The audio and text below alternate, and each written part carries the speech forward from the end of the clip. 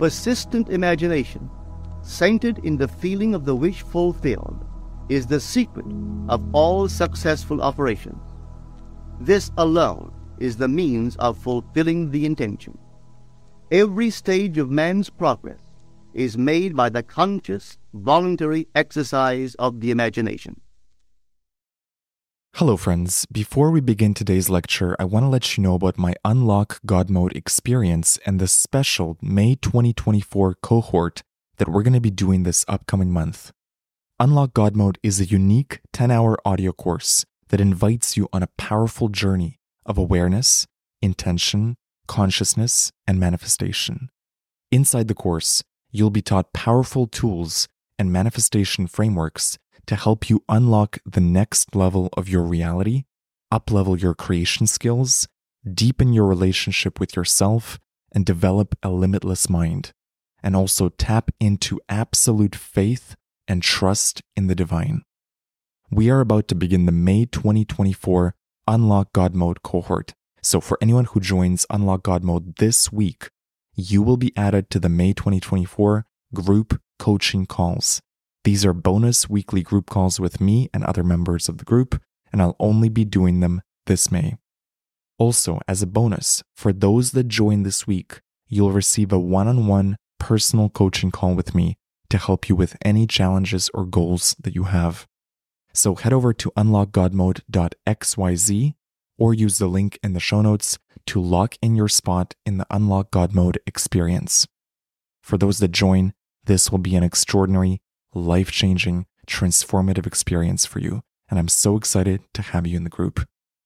I hope to see you inside the course, and now, enjoy this episode.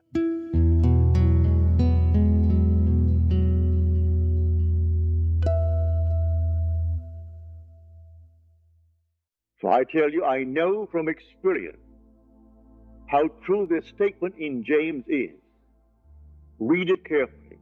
Be doers of the word, and not hearers only, deceiving yourself.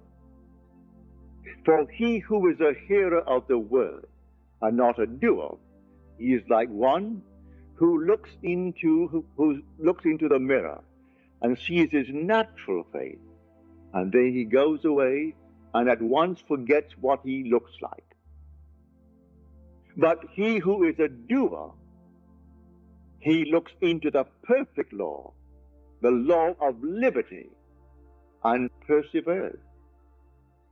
And when he does that, he is blessed in his doing.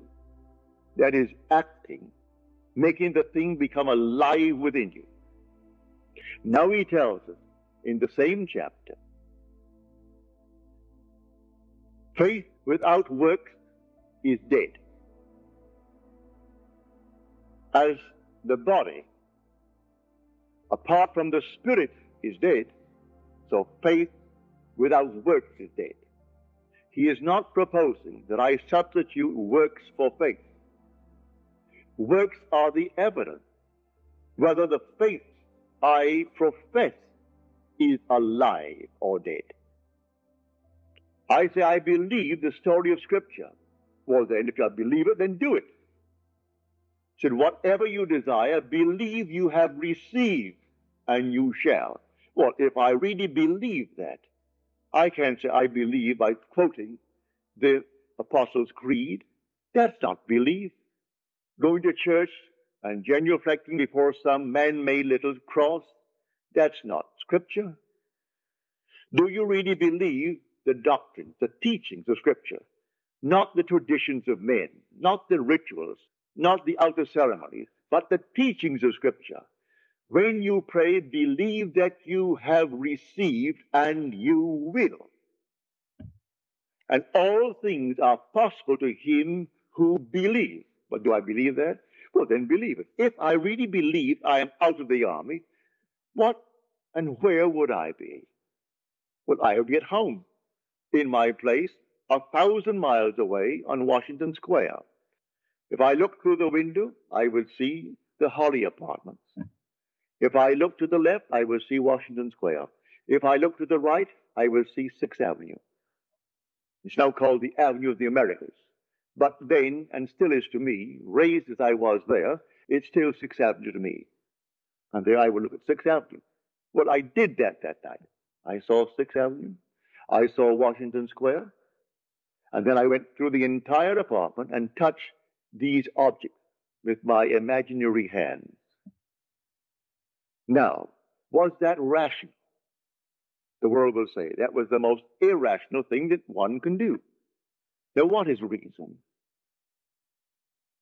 The office of reason is simply to extract, conclusions from premises. Must my premises always be based upon the evidence of my senses? Must they always dictate what is rational to me? Well, having done this and proven it to be a fact, reason doesn't mean to me what it means to the world. For there was sleep in the army, and I read a friend of mine who was a Freudian, and he practiced psychiatry in New York City. He was drafted, he was an Englishman too, and he was drafted and he was off in Florida, a man my age. And so when I got out, knowing exactly what I did, I wrote him a detailed letter telling him what I did and how to do it. No, he was a Freudian, and that was something that didn't make sense to him. To him, the whole thing was centered in sex, not in this use of the imagination. So all right. He didn't answer my letter. I got out in 1943, in the spring, in the month of April. Or was it March or April of 1943. They drafted me November the 19th, 1942, and I got out in March 1943. When the war was over and all the other fellows were being discharged, he was discharged. And he said to me afterwards, you know, Neville, I love to come to your lectures and to hear you because it's interesting, it's fairy. You turn my daily bread into the substance of fairy. But while I listen to you, you know what I do? I put my feet right down into the carpet and I hold on to the sides of the chair to keep my sense of the reality and the profundity of things. For he kept on holding his little cot in the army for another 3 years because he couldn't let go and put himself where he wanted to be. So I am telling you how it's done. I am telling you how it's done from my own experience. That my perceptions are not necessarily bounded by organs of perception. I perceive more than sense, no matter how acute they are, could discover. My senses couldn't discover what I am seeing. Only in my imagination could it be done. I'm seeing the Holly apartment. I am seeing 6th Avenue. I am seeing Union Square. I am seeing the bed, my wife, my child. I hadn't seen them in 3 months, but they're all there. I didn't bring sex into it. No, I didn't go to bed with her. There she was, the girl I loved. She was in her own bed, and I in my own bed. We have twin beds. And my little girl was then just over a year. She was born, not quite a year. She was born in June of 1942, and this was not yet June of 1943. So she was not yet a year old. Here's my sweet little child, Vicky, in her bed. And I walked through the entire thing and touched all the objects and felt them so normal and so natural. Came back to my bed and slept in it. If anyone was sensitive in that room, they would have seen me sleeping there. I was so natural to myself that they would have seen me actually sleeping there. And then the next day, he had a change of mind, but he couldn't act upon it. He was resisting that change. But that which I have done, do nothing. So he resisted it for 9 days, and then he called me in and told me to bring a new application, which I did, and that day I was out. So I tell you how it works. This is the most practical law in the world. He looks into the perfect law, the law of liberty. Well, doesn't that liberate you? If you look into the law of liberty, now what are you now? The man, the woman you really want to be, but then you're in prison, though you're not behind bars. You are imprisoned by your present concept. You're not behind bars. You're going to go home tonight and sleep as the woman, as the man you really don't want to be. So you are in prison. Now look into the perfect law, the law of liberty, and persevere. Do not only be a hearer of what to do it. And you will be blessed in the doing. That's what Scripture teaches. Go home and read it. I am not misquoting. I am quoting accurately from the Epistle of James in the New Testament. And this is the story that I'm trying to tell everyone in the world. He said, I am not in prison. No, you're not in prison. Not physically. But you are in prison. You may today need money. And you say, oh, I'm still not like the fellows who are behind in Sing Sing. All right, you're not behind jail doors, but you are still behind. Behind in rent, behind in this, and the dunning notes from all the places where you charge, you are behind bars. You can't seem to find the necessary sum to pay them. All right, look into the perfect law of liberty. That's the perfect law. Well, how do I do it? Rearrange the structure of your mind. The demagnetized piece of steel does not differ in substance from the magnetized, only the arrangement of its molecules. And then one lifts up enormous weights when it's completely one-pointed. When all these molecules face one direction, it's a powerhouse. The other, it's scattered. So let not the double-minded man think that he will in any way receive from the Lord, you're told. The same first chapter. If the double-minded man comes, who is unstable in all his ways, let he not think he will receive anything from the Lord. What can you give a man who doesn't know what he wants? I've gone into a restaurant just to prove this principle. Sat down, said to the waiter, what would you like for a tip? And he's embarrassed. I said to my friend, I'll give him what he wants. Within reason, I'm not going to give him any $100 bill, but I'll give him, if he said to me, a $5 bill. I didn't order that which warranted a $5 bill. And he was embarrassed, and all he expected was exactly what he got. He just didn't know. He just had no concept of putting something, of course he didn't know it, so how could he put it to the test? So I am telling you, you rearrange the structure of your mind. That's all you do. It doesn't differ from Einstein's mind. There's only one mind. There's only one God. There's only one Lord.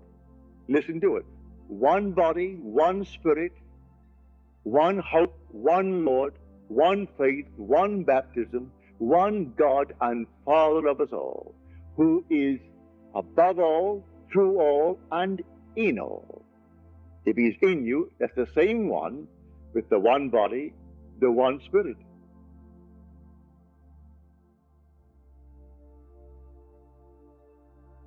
Hello, beautiful soul. You've been listening to the Manifest with Neville podcast. My name is James. I run the podcast and the Neville Daily website. If you enjoyed this lecture, consider signing up to the Neville Goddard newsletter at nevilledaily.com.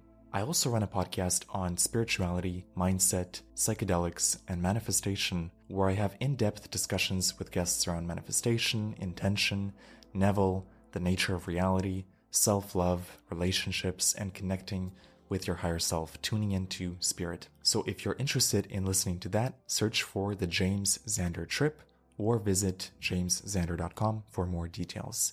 Links are in the show notes. Thank you so much, and I'll see you in the next episode.